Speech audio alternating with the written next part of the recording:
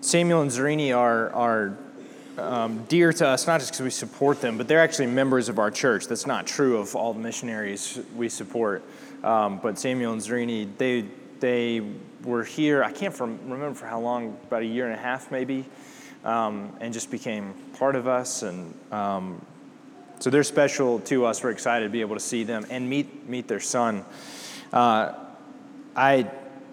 There was a professor from Reformed Theological Seminary that I think yesterday directed my attention to a quote from Wendell Berry.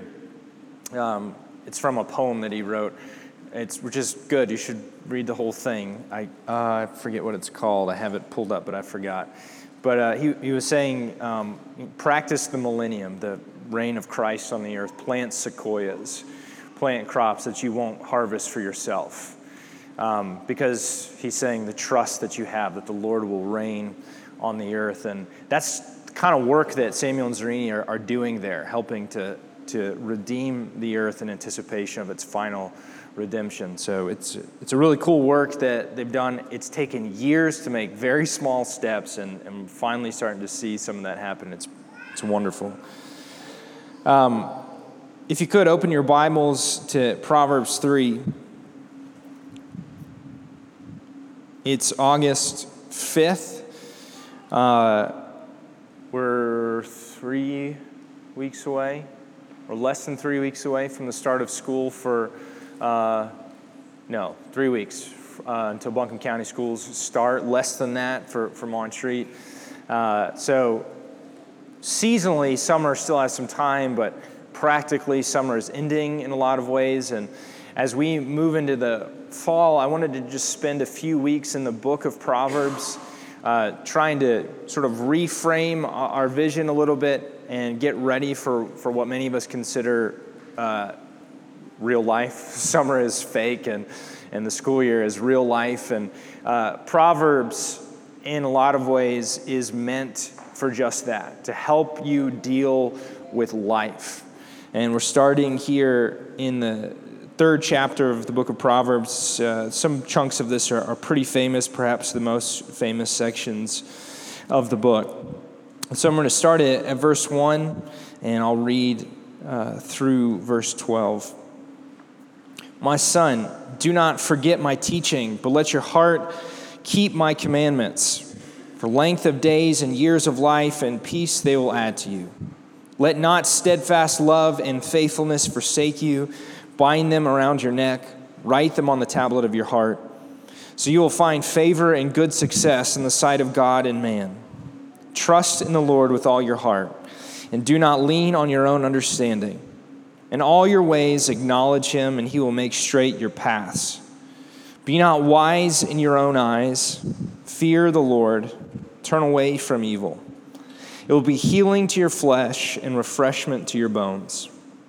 Honor the Lord with your wealth and with the first fruits of all your produce. Then your barns will be filled with plenty, and your vats will be bursting with wine. My son, do not despise the Lord's discipline or be weary of his reproof. For the Lord reproves him who he loves, as a father the son in whom he delights. Would you pray with me? God, we thank you for your word. We thank you that you speak to us, your people. God, we thank you for this instruction handed down to us. We pray, God, that our hearts would be soft, that our ears would be open. Father, instruct us in your ways. Help us to delight in your ways, to give ourselves over to the way of life that you have prescribed for your people. We need you, God, to do this in us by the power of your Holy Spirit, to the glory of your Son. Amen. The book of Proverbs is in a collection of literature within the Bible that's called wisdom literature. This would include the book of Ecclesiastes and would include the book of Job.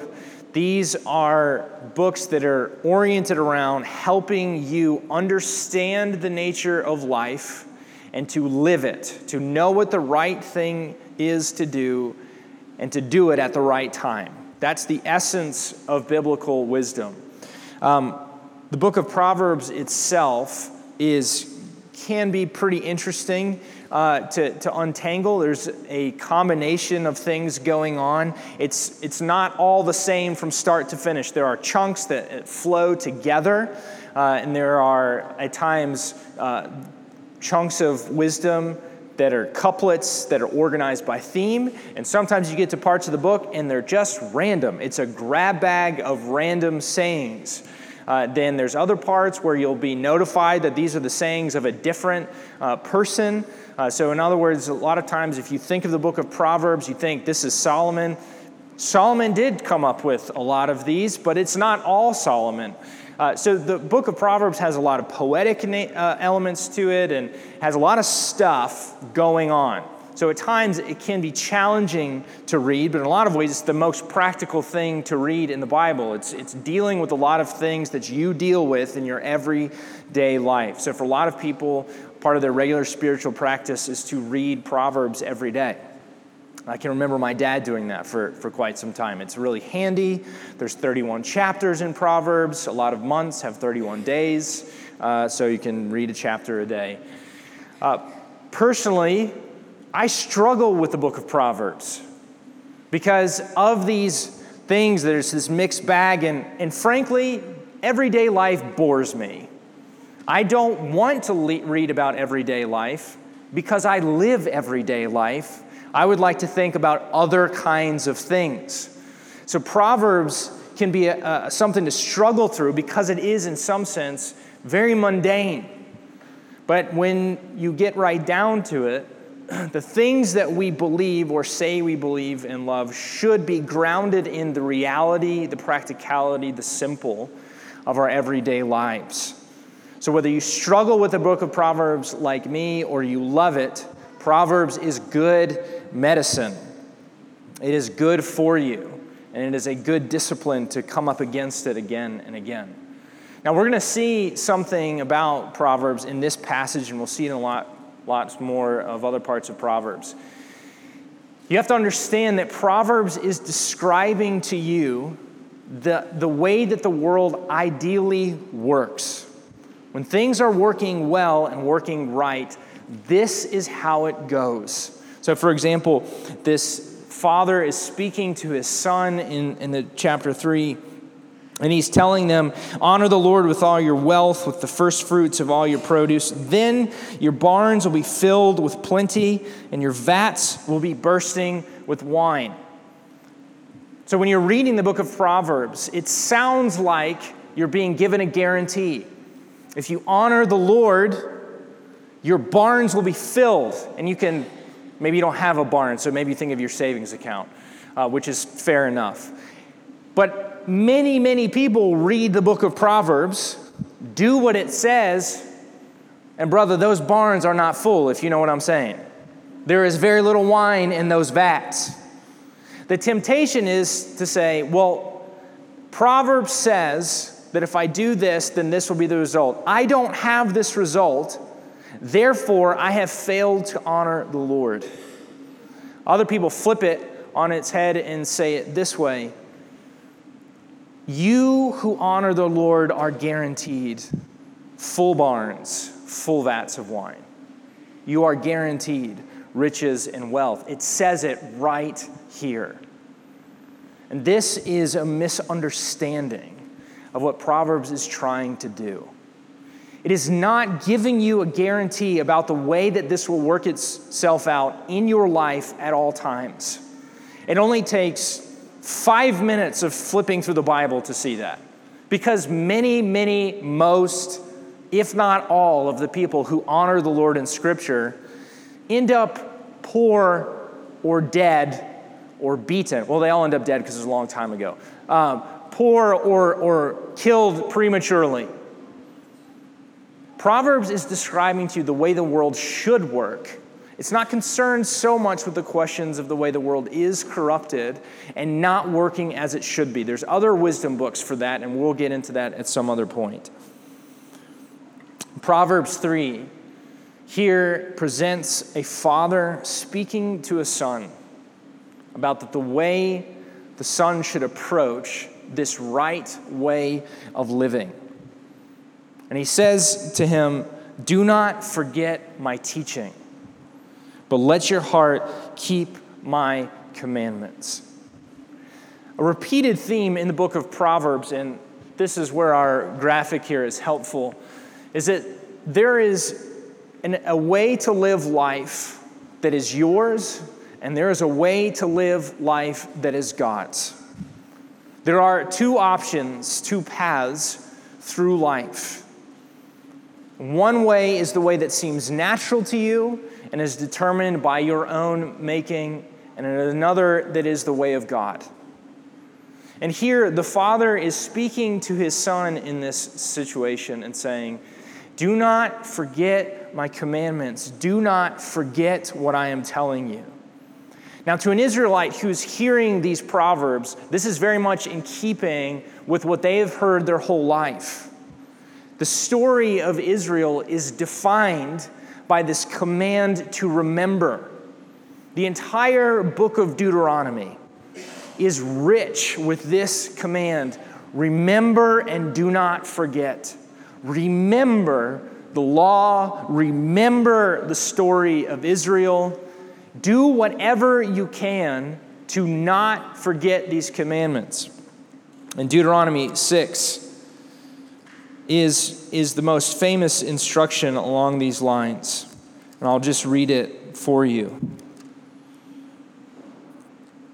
"Now this is the commandment, the statutes and the rules that the Lord your God commanded me to teach you, that you may do them in the land that you are going over to possess, that you may fear the Lord your God, you and your son and your son's sons, by keeping all his statutes and his commandments, which I command you, all the days of your life, and that your days may be long." You hear the similar promises that go with obedience.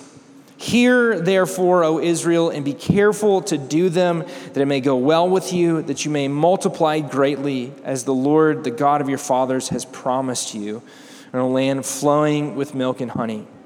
Hear, O Israel, the Lord our God, the Lord is one. You shall love the Lord your God with all your heart and with all your soul and with all your might. And these words that I command you today shall be on your heart. You shall teach them diligently to your children, shall talk of them when you sit in your table, and when you walk by the way, and when you lie down, and when you rise. You shall bind them as a sign on your hand, and they shall be as frontlets between your eyes. You shall write them on the doorposts of your house and on your gate." Notice how similar that sounds to Proverbs 3:3. "Let not steadfast love and faithfulness forsake you. Bind them around your neck. Write them on the tablet of your heart." The heart of being an Israelite in practice is this act of remembering. Israel is defined by its remembrance. Its calendar is organized around remembrance.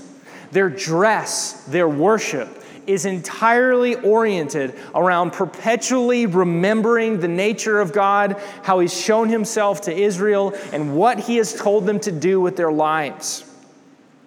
So what this father is saying to his son is, don't stop doing what you have been commanded to do as an Israelite. Remember, remember, remember. But see, forgetfulness is the orientation, the disposition, the habit of the soul by nature. You and I are inclined to forgetfulness. If nothing else, when you read the Old Testament, when you read the story of Israel, you will see that message conveyed again and again. You and I are inclined to forget the nature of God. We are inclined to forget what he does for his people. This is the thing, the diagnosis that the Old Testament will present for Israel again and again. Israel forgot what God had done for them. Israel had forgotten the God of their fathers. So the father here is very much aware of the pressing and presenting problem of humanity, and he's telling his son, do whatever you have to do. Write it down, put it all around you so that you do not forget. Because this is the heart of biblical wisdom. You and I are really bad at being wise. We live in a world that tells us, trust yourself. Just trust yourself. Do what your gut tells you. Whatever you feel is right, whatever you determine to be the right way, trust yourself. But Scripture will again and again tell you, actually, that's the opposite of a good idea. You should distrust yourself. You are not trustworthy.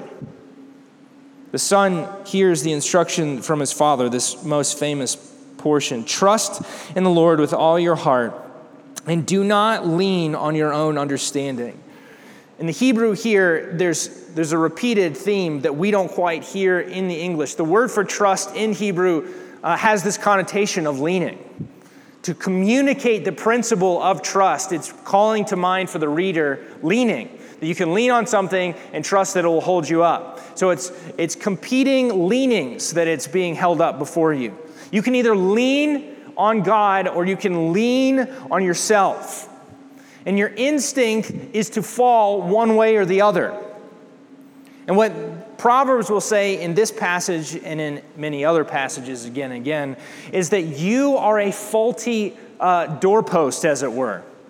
You are not a stable and secure item to lean on. If you lean on yourself, you are liable to fall. You will fall. But if you lean on God, you will find there an anchor and a security, a stability that will not fail you. Lean then on God. There is a gravity to our actions. There is a default disposition to our hearts. And we are meant to work to push our default gravity towards God. Now, the writers of the New Testament will deal with this work. Paul will say in Romans 12, I appeal to you, therefore, brothers, by the mercies of God, to present your bodies as a living sacrifice, holy and acceptable to God, which is your spiritual worship. Do not be conformed to this world, but be transformed by the renewal of your mind, that by testing you may discern what is the will of God, what is good and acceptable and perfect. Be transformed.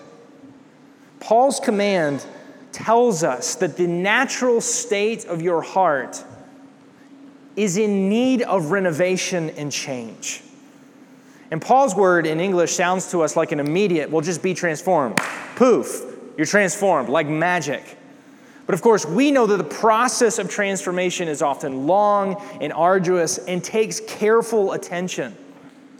It holds more closely to the description that we read in Proverbs, that you must constantly remind yourself.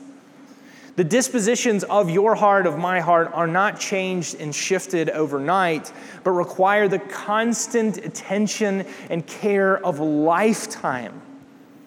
Often, the way that our heart leans is not revealed in the things that we can put on a piece of paper that we believe, but is revealed in the moments, the instants where we give no thought and we just react. My inclination, I want to confess that Jesus is my King, that He is in charge of me. But if you look at my unbidden, my seemingly uncontrolled reactions to the world, there's still a very big part of my heart that believes I am the King. And those things come in duress, those revelations come in duress or stress, or the stupid stresses of everyday life, where I am unveiled, believing and yet not believing. Your inclination is to forget and to lean on yourself. And this cannot be corrected with mere accrual of knowledge. See, this is the tricky thing about wisdom. Biblical wisdom, people often just assume that means you memorize all the things in the Bible. You believe all the right things. But actually, that's just knowing a lot of stuff. That's not the same thing as wisdom. And we'll see that as we spend more time with Proverbs. Wisdom is not about your brain, but it is about your heart. Most people know that my family has been gone for over 3 weeks now. They'll get home next weekend, and that means I can do whatever I want. And a lot of what I want to do in my free time, I'm not working. I love to go see movies. I don't get to do it as nearly as much as I would like, but I have Movie Pass now. Everybody know what Movie Pass is? You pay a fee and then you can go to movies as much as you want. I use the heck out of that thing when my family is not around, and I get to go sit in a movie theater by myself and watch movies just like I want. And I don't need to defend myself on that. If you go watch movies with people, that's your terrible decision, and we can talk about that some other time. Yesterday, I went to go see the movie Christopher Robin. Is everybody aware of this movie that's just come out? Yeah. As you might be able to guess from the title, it has to do with Christopher Robin from Winnie the Pooh. And Winnie the Pooh is in it. It's not an animated movie, it's a live action movie. And I would just say, if you have little kids, probably not for them. It's not bad, it's just pretty boring if you're a little kid. I was shocked to see so many kids in there. I don't know why I was shocked, but anyway, that's a different story. The premise of the story is that Christopher Robin has grown up. He doesn't live in or come to play in the 100-acre wood anymore. He's gotten swept away by the tides of adulthood. He has a family, and he has a job, and he has people who count on him at his job, and he has to work really hard to do what he's supposed to do. And of course, as you might expect, he neglects his family, he neglects his daughter, and he's thoroughly left behind the world that he knew as a child. And somehow, miraculously, Winnie the Pooh comes to find him. And there's this conversation with this grown adult, Christopher Robin, Ewan McGregor, is sitting on a branch talking with Winnie the Pooh. And it's very clear, if you don't remember, that Winnie the Pooh, he's dumb, right? Everybody knows this. Kids, adults, everybody knows Winnie the Pooh he's not smart. He says dumb things all the time. He does really silly things all the time because he's not smart. But Winnie the Pooh also has this ability to speak to Christopher Robin and completely unveil him as a father who has failed his wife and his daughter. Why? Winnie the Pooh says that he is a bear of very little brains. And he is. And yet somehow, Pooh is possessed of a wisdom that this adult, smart, proficient Christopher Robin does not have. Wisdom is not about what is in your brain as much as it is about what is in your heart. So if you're an adult, that's not at all unlikely that your child, who knows far less than you, will at various points become your instructor and correct you. It's not at all uncommon that the people who cannot pass the Bible trivia tests might very well be closer to wisdom than you are. It is, in fact, what we are told later in the New Testament, that God actually loves to use what is simple and foolish to confound those who are supposedly wise. Wisdom begins from the heart.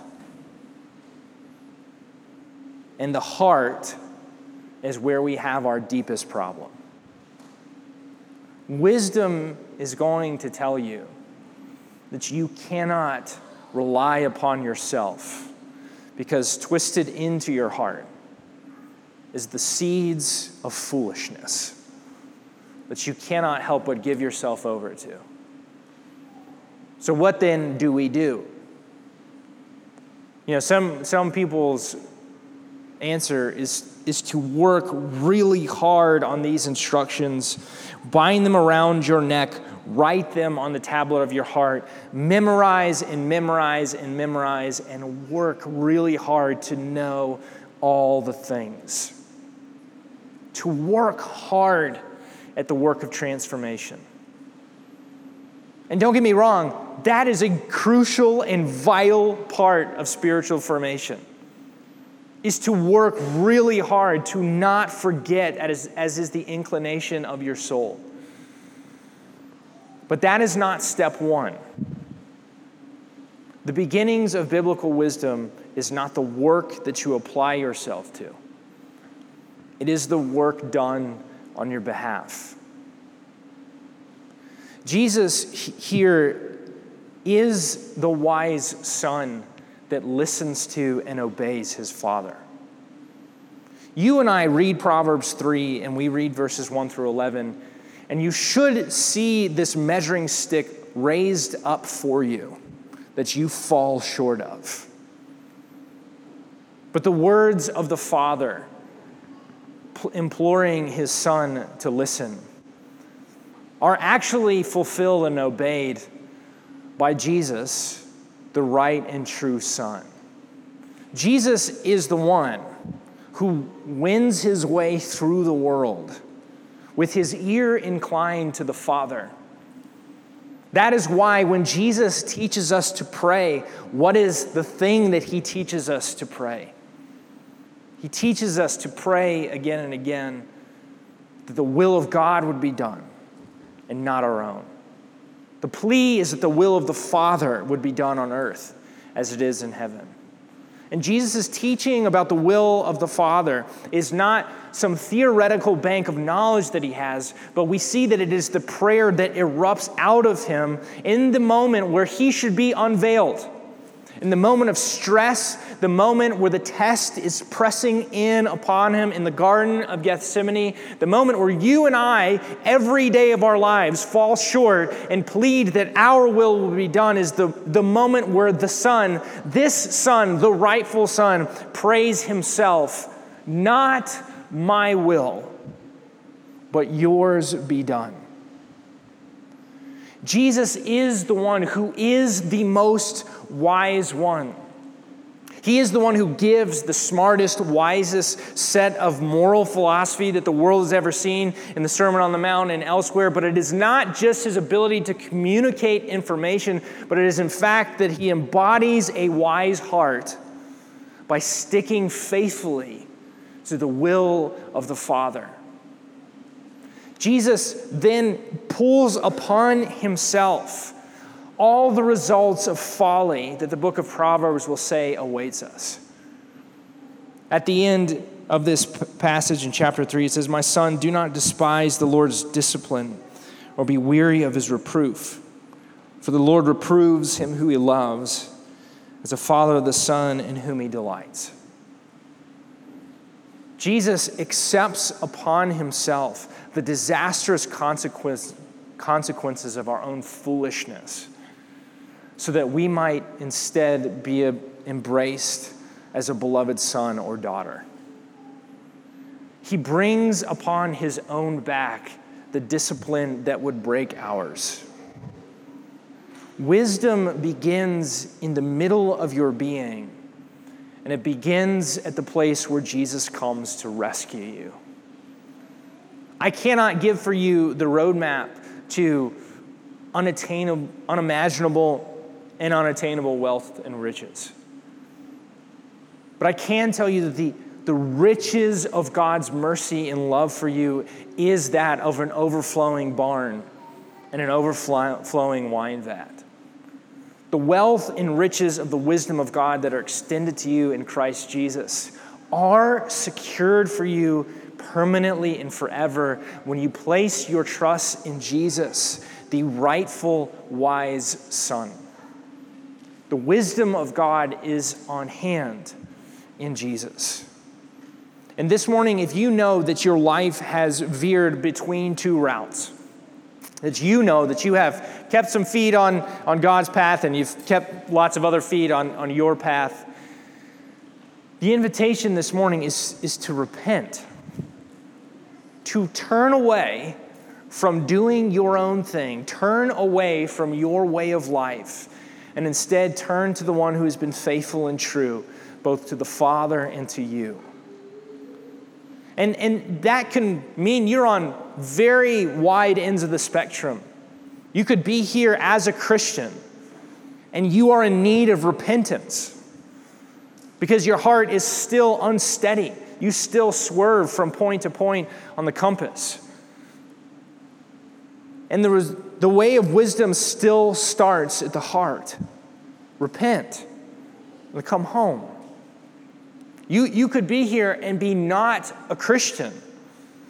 You could say, I've never been on the way of God. I've tried to be smart. I've tried to live my life morally and rightly.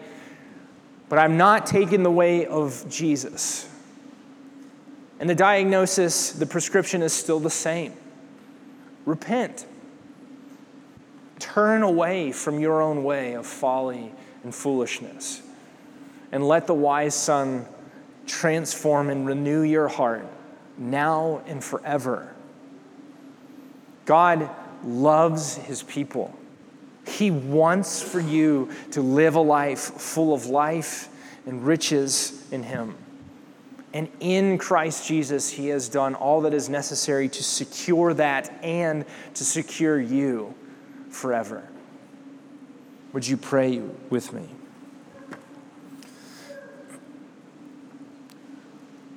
Lord Jesus, we are a forgetful people by nature and by choice. God, I pray this morning that you will help us all to be honest about the state of our souls. That we have primarily been concerned with living life the way that we want to live it. Even those of us who claim your name still naturally, by inclination, still fall into the habit of doing what we want and justifying it in the face of all evidence that we are giving ourselves over to folly. Father, I pray that you would give us a spirit of repentance, that we would move into this school year, this next phase of real life, and we would begin with a commitment to say our fall, our gravity has to go the way of God, and by his Spirit, we must lean on him and not on ourselves. We are thankful that your faithfulness far outshines our own. I pray, God, that you will help us to lean into your faithfulness, to lean into the way of God in the world. Father, would you please continue to renew and renovate our hearts? And Father, for those of us who are here and do not know you, I pray, God, that you will help them to see the folly of living their own way, and that you would bring them home. Pray that they would see you as a loving Father who wants to fix your love on them.